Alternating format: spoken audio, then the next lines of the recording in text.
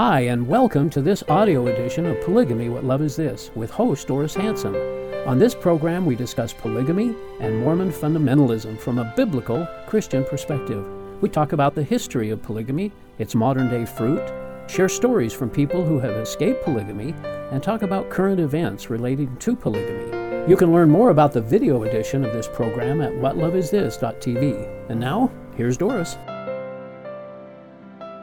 Welcome to Polygamy, What Love Is This? I'm your host, Doris Hanson, and with our co-host, Earl Erskine, we challenge the teachings of the early Mormon and present-day polygamous leaders. Again, before we get started, I'd just like to remind anyone who would like to escape from polygamy, or if you know someone who needs to get out, you can call our toll-free number, 877-425-9993, and we can discuss how we can help you. And it's very confidential, by the way. You can also go to our website, shieldandrefuge.org, to find out more about how we can help you and what we do. If you would like to contact us about any of our shows, or if you'd like to be on our show, you can email us at email@whatloveisthis.tv. And also, if you'd like audio versions of the program, they are now available to download and take with you, and you can find that information on how to do it on our website's main page. You can go to soundcloud.com/What Love Is This. And now I'd like to thank Earl Erskine, Bishop Earl, for coming back. Former bishop in the LDS Church. That's right, for 5 years out in Sandy, actually. And lifetime Mormon. Yes. And so you know the Book of Mormon from... Yeah, this is just fascinating pretty good. because it really strikes home with me of what I used to believe and what I and the same, can see now. And what you can see now. That's the whole point. And this is part two of the keystone of the Mormon faith, which is the Book of Mormon. The mainstream LDS Church has always considered and treated the Book of Mormon as a keystone of their religion, and the Mormon polygamists also embrace the Book of Mormon as their most important religious book. However, we find that the Book of Mormon presents little resemblance to contemporary Mormonism, either the LDS Church or polygamy groups. This is, like we said, part two of our two-part series, quizzing our viewers on what you know about the Book of Mormon. You can find this quiz on the website mrm.org, and it asks the questions originally, and we got most of these questions from that. However, I've added a couple in this particular one. We would like to quote something from MormonThink.com, however, before we get started. Yeah, how can the Book of Mormon contain the fullness of the gospel when it's silent or even contradictory in some cases regarding basic doctrines of Mormonism? Good question. Those things we covered last time. Just amazing. And this is an honest question. It's a question that every person who believes in that book should ask. Yeah. And there's another quote from MormonThink.com that I find a fascinating response.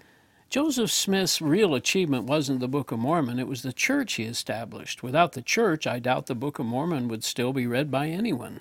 Moreover, the Book of Mormon doesn't even stand the test of time during Joseph Smith's own lifetime, because his revelations quickly moved from beyond the Book of Mormon. Today, the book is revered more as a symbol of the restoration than for its contents, and that's by Don Vogel.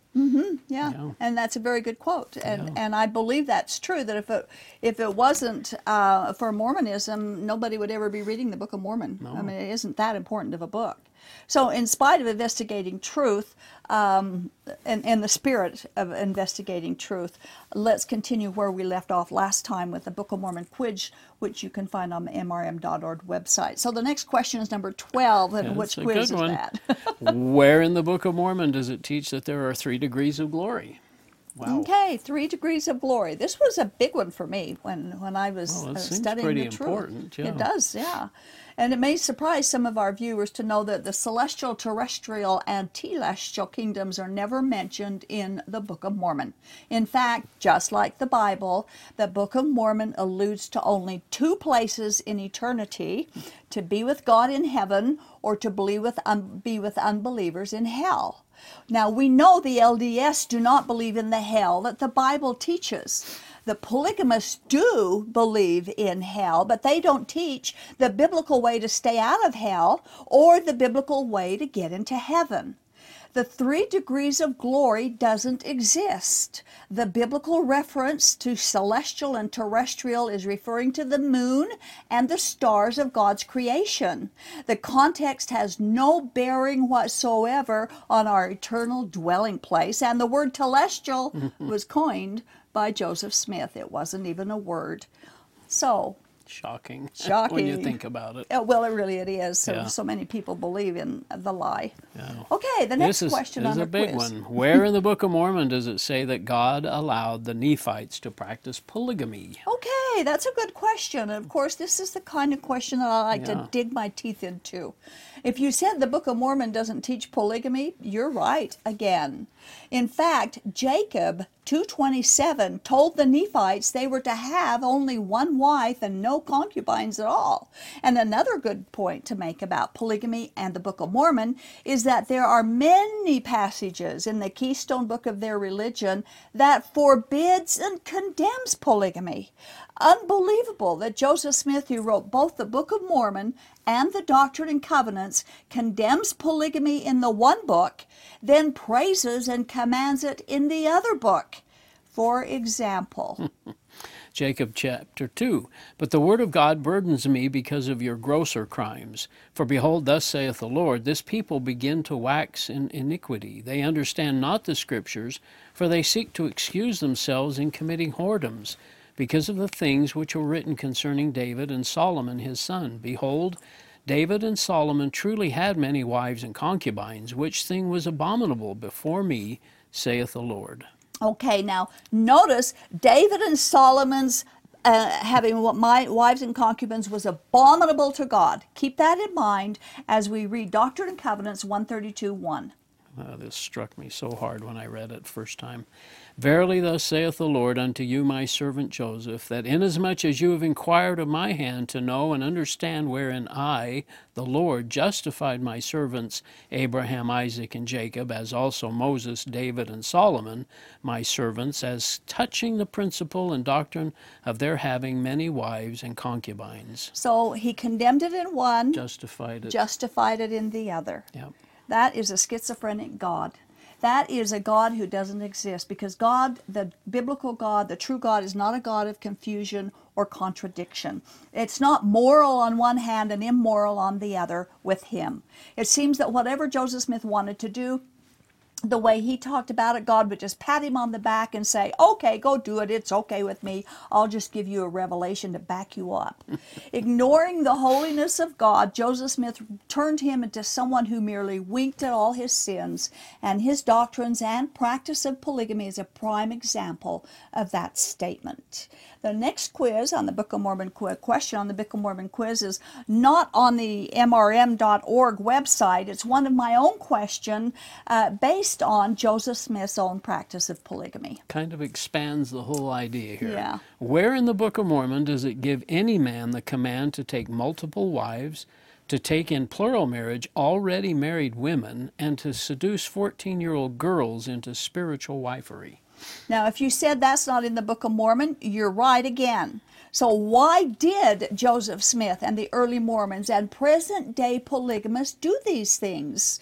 If the Book of Mormon is the keystone of their religion, and they can get closer to God by reading and applying its precepts, why aren't there precepts in the Book of Mormon? Instead of commanding men to be involved in spiritual adultery, the Book of Mormon forbids it. Yeah, Jacob 1. And now it came to pass that the people of Nephi, under the reign of the second king, began to grow hard in their hearts, and indulge themselves somewhat in wicked practices, such as like unto David of old, desiring many wives and concubines, and also Solomon his son. So here polygamy is described as being wicked. Wicked. Mosiah 11 verse 2 says, For behold, he did not keep the commandments of God, but he did walk after the desires of his own heart, and he had many wives and concubines. So again, that's keeping out of the commandments of God. And that's repeated in Ether.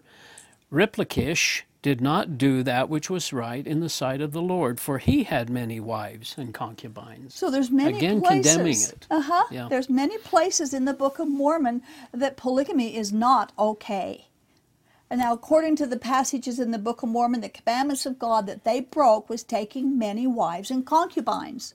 Yet Joseph Smith had 34 wives. Brigham Young had 56 wives. Heber C. Kimball had 45 wives. Warren Jeffs had at least 80 wives. Paul Kingston has over 30 wives. What is wrong with this picture? We urge our polygamous viewers to take this to its logical conclusion. Think this through. Think outside of the box. Study material that's critical of your religion just for the sake of learning critical thinking. That will help you find errors. But most importantly, ask God to show you the truth, no matter what it is. Okay, our next question on the quiz. Where in the Book of Mormon does it say that if a man wishes to be saved, he must have a woman by his side? That makes the woman the savior, doesn't it? Well, yeah, in a way. And it also applies to the woman, then. She must have a man by her side. Well, if you said it's not there, you're right, because it's not in the Book of Mormon. But a prophet named Brigham Young taught the opposite. Yep, and I guess Spencer Kimball in The Miracle of Forgiveness quotes him, "No man can be perfect without the woman, so no woman can be perfect without a man to lead her. I tell you the truth as it is in the bosom of eternity. If he wishes to be saved, he cannot be saved without a woman by his side." So there's so many little things that people have to do to get saved in Mormonism. Yet the Book of Mormon doesn't teach this. And according to Brigham Young, this is how Mormons get eternal life. It's a foundational doctrine. And the prophet won't lead the people astray. I know. But that isn't in their Book of Mormon or in the Bible either. In fact, 1 Corinthians, Paul, an apostle of Jesus Christ, taught that being single was a very good way to be. We have a couple of quotes I don't for think that. these are in their manuals very often. 1 Corinthians chapter 7. Are you unmarried? Do not look for a wife. Hey, there you are. Yeah. And the other one is, I would like you to be free from concern. An unmarried man is concerned about the Lord's affairs, how he can please the Lord. But a married man is concerned about the affairs of this world, how he can please his wife, and his interests are divided. No, he's not saying it's wrong to be married, but it certainly isn't necessary to be married to please God. And in Matthew 19:12, Jesus himself said, "Others have renounced marriage because of the kingdom of heaven. The one who accepts this should accept it." So if Jesus himself said that renouncing marriage is acceptable, how can Joseph Smith or Brigham Young or anyone else change what Jesus said and replace it with their own contradictory ideas? They hold on to it as if the Book of Mormon teaches such things, and it doesn't. And listen to this. When Joseph Smith changed the King James Bible into the Joseph Smith version, he didn't change those verses about staying single. So why the big deal about having to be married? Believe it or not, it has its basis in polygamy, which was never God's way anyway. He hadn't come up with that idea yet, I guess. Not yet. Yeah. Okay. Next question. Our next question. Where in the Book of Mormon does it say that faithful members must wear sacred undergarments that have the power to protect them? Well, now some polygamists do wear the garments, and some of them don't. It just is particular. They've been through the LDS temples, or they just wear them? Some of them have their own. Okay. And some of them would do that years ago. The early Mormon polygamy, of course, is the origin of the Mormons wearing garments today. And actually, without polygamy and the doctrines that it produced, today's Mormonism would really be pretty empty. That's true. But anyway, the Book of Mormon never mentions garments of the holy priesthood, yet temple Mormons and some polygamists believe that the garments will be a shield of a protection to them against the power of evil. But the Bible teaches that it is God alone who protects us. Nothing made by man can do God's work. God alone is our protector. Nothing on earth or in the heavens has the power to overcome his protection of us. So wearing garments is just another way to tell God you don't need him, that you don't trust him alone to do what he said he'd do. And they are the ones, of course, who God will turn away from entrance into his kingdom. Sad. It is. It's more serious than they can comprehend. When they think that they're doing it themselves. Yeah. Next question on the quiz. Okay. Where in the Book of Mormon does it say that the black race, seed of Cain, survived the flood because the devil needed a representation on earth? The Book of Mormon doesn't say that. Nope, it doesn't. And that's awful doctrine. I Yeah. hate that doctrine. But John Taylor, an LDS prophet, said this. Yeah, Journal of Discourses. And after the flood, we are told that the curse that had been pronounced upon Cain was continued through Ham's wife, as he had married a wife of that seed. And why did it pass through the flood? Because it was necessary that the devil should have a representation upon the earth as well as God. Now, of course, there's Wow. no evidence for John Taylor's statement, but isn't that awful? That Isn't that a is horrible thing to say? The devil had needed a representation. And so he did it through black people? Yeah. How horrible. God made all humans in his image, and so that this actually is reflecting on what they think about God, Yeah. if you look at it that way. Now, God, knowing all things in advance, knew that people would listen to bad doctrine. He warned us in the Bible that people would teach what he called doctrines of demons in 1 Timothy 4:1. John Taylor's teaching is definitely such a doctrine. And the Mormon polygamists still practice discrimination against those with dark skin. The Book of Mormon is racist, but it does not support John Taylor or other Mormon prophets who said the blacks are a necessary representation of the devil on earth. These are some awful and embarrassing quotes about from the Book of Mormon about dark skin, and here is one of them. This one, however, is from the 1830 Book of Mormon, not the Okay. present day. Yeah, has been changed. And the gospel of Jesus Christ shall be declared among them, wherefore their scales of darkness shall begin to fall from their eyes, and many generations shall not pass away among them, save they shall be a white and delightsome people. Okay, that was in the 1830 Book of Mormon, which is now 2 Nephi 30, verse 6, and they've changed that to be pure and delightsome instead of white and delightsome because of its racist undertones. Yeah. The original Book of Mormon it has been changed. So why the change? Why did they change it? If it's a Keystone book, if it's more perfect than any book, why did they change? did they change It's a it? doctrinal change, Yeah. too. It's Oh, not it just a is. punctuation change. That's right. Arguments from those who defend the Book of Mormon claim they don't know why God changed his mind about blacks and the curse and the mark of Cain and dark skin being equivalent to wickedness and withholding the priesthood from the blacks. But God allows it now, so we need to move on and forget the past. It's easy. No, we don't. There have been a lot of bad doctrine and past discrimination to answer for. It's nice to blame it on God, but the blame does not belong to God. In fact, here is an appropriate statement that someone made about how they justify their past racism. I thought it was worth quoting. Okay. Interesting that you put this off on God. Nothing to do with human racism, eh? It's all God's fault. Gets Brigham Young and all the Mormon racists up until the 1978 off the hook. And that's the way they do. That is. That's the way they do things. They justify their past We've moved on. ungodly behaviors and doctrines by saying, we don't know why God said to do it, but. And they still say that about Joseph Smith's polygamy, thinking it lets them off the hook, and then they go forward as if nothing was ever wrong. But these are the roots of Mormonism. And Jesus said, bad root cannot produce good fruit. Something to think about. It really is something to think about. Okay, our next question.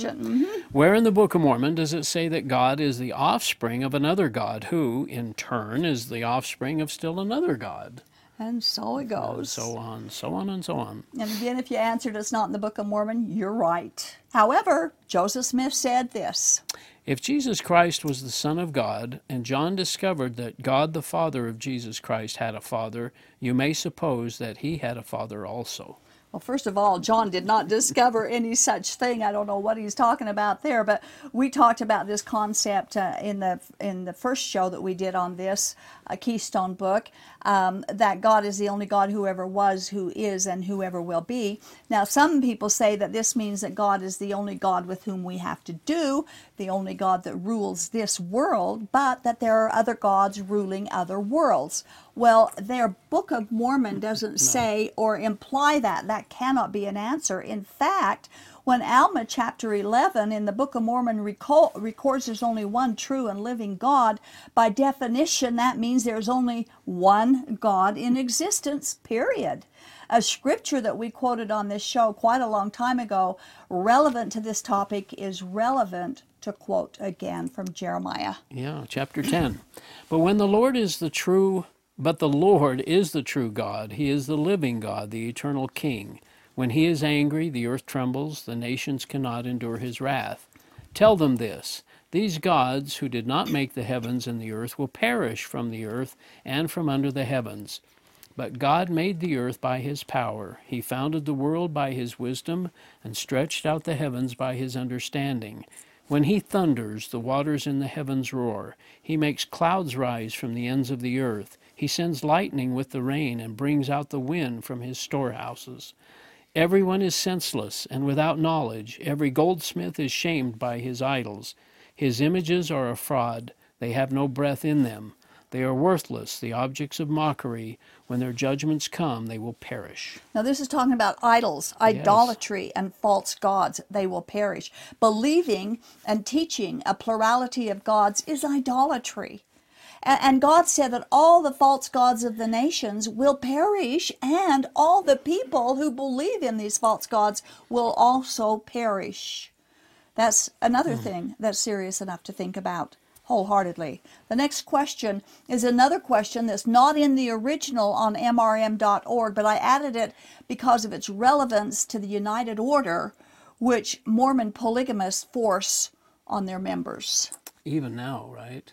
Oh, yes, yeah, absolutely. I mean, the United Order, that was something early on, too, in the history. In the history of Mormon Church. So where in the Book of Mormon does it teach that the United Order is required by God's people and they have no right to own personal property or control their own resources? Guess where? Have you ever read it in the Book of Mormon? No, no. Because it's not there. It's not in their Keystone book. And this is another practice that has no basis in the Bible or the Book of Mormon. Mm-hmm. Now, the Doctrine and Covenants, like the Word of Wisdom, you'll find it in there.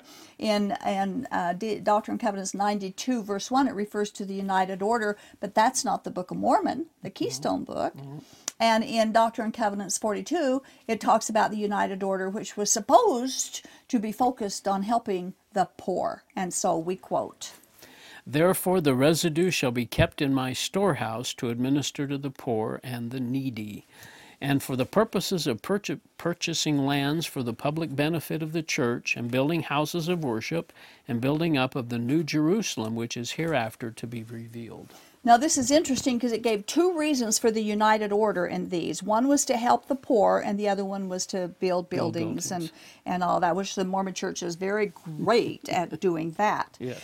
Now, Joseph Smith and later Brigham Young gave up on trying to enforce a fully cooperative, which is communistic, Mormon United Order. They tried, but it didn't work. Right. And it can't work because it isn't even. It doesn't evenly distribute the work and the productivity. It'll never work because of that. But many polygamy groups to this day force the oppressive practice of the United Order on their members. I grew up in a United Order. I know what I'm not talking about. Yeah. And if you've been watching the FLDS and what's been going on with them and their food stamp fraud and all that, it all has to do with the United Order. And turning everything over to the church. Turning everything over to the church. Yeah.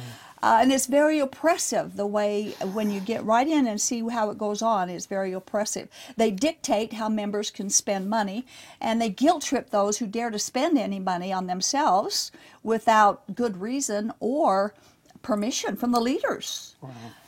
Doctrine and Covenants 42 tells us the excess of consecrated money, that's money given into the United Order and property, was to be used to administer to the poor and needy. Yet, the United Order forces its members into awful poverty. They don't help the poor, they make them poor. It's an opposite of what they do. You can't spend a dime. You can't spend money. You have to give every bit of your property and all of your resources to them. So the leadership controls the funds. Leadership controls it all. Many times polygamous families sift through garbage cans and dumpsters to gather food. That's how they help feed their families and save their precious money for the group.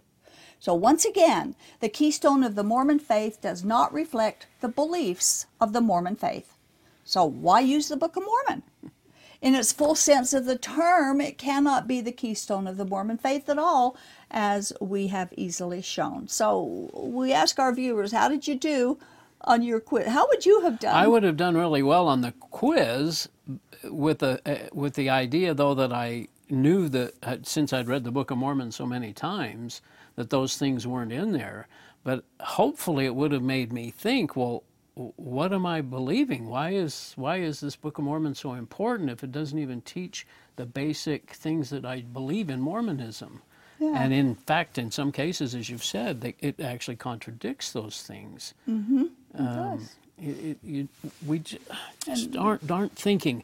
As I've said before, I think we put all of those scriptures together and just assume that they're all saying the same thing. We don't separate the Bible and what it says and doesn't say, and what the Book of Mormon says and doesn't say. And the Bible stands alone. We don't need the Book of Mormon or anything. It stands Absolutely. all by itself, and it's complete, it's full. Every one of the Christians' doctrines are in the Bible.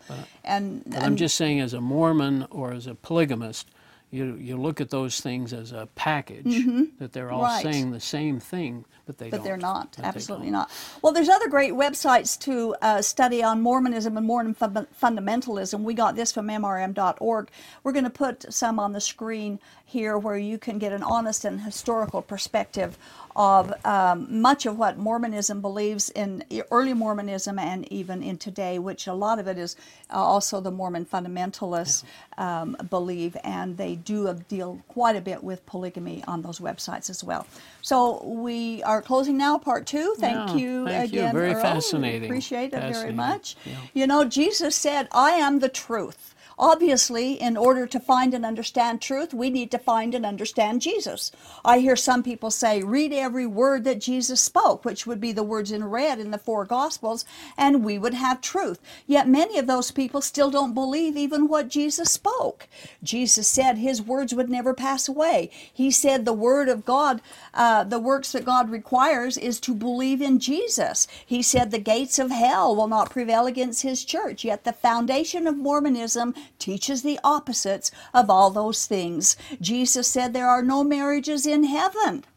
So why do Mormons and polygamists still embrace the eternal marriage ritual? That question I'd like to have answered. These are honest questions that need to be honestly answered. Thanks for watching. God bless. This has been the audio podcast edition of Polygamy, What Love Is This? This program is a production of A Shield and Refuge Ministry and Main Street Church of Brigham City. You can view current and past video episodes as well as download audio episodes of this program at whatlovethis.tv. If you or someone you know is in need of assistance in leaving a polygamous situation, please contact us. We are here to help. All of our contact information can be found at shieldandrefuge.org or call us at 877-425-9993. If you have any questions or comments about this or any of our other programs, we'd love to hear from you. Write us at email@whatlovethis.tv. Thanks for listening, and we hope you'll join us again.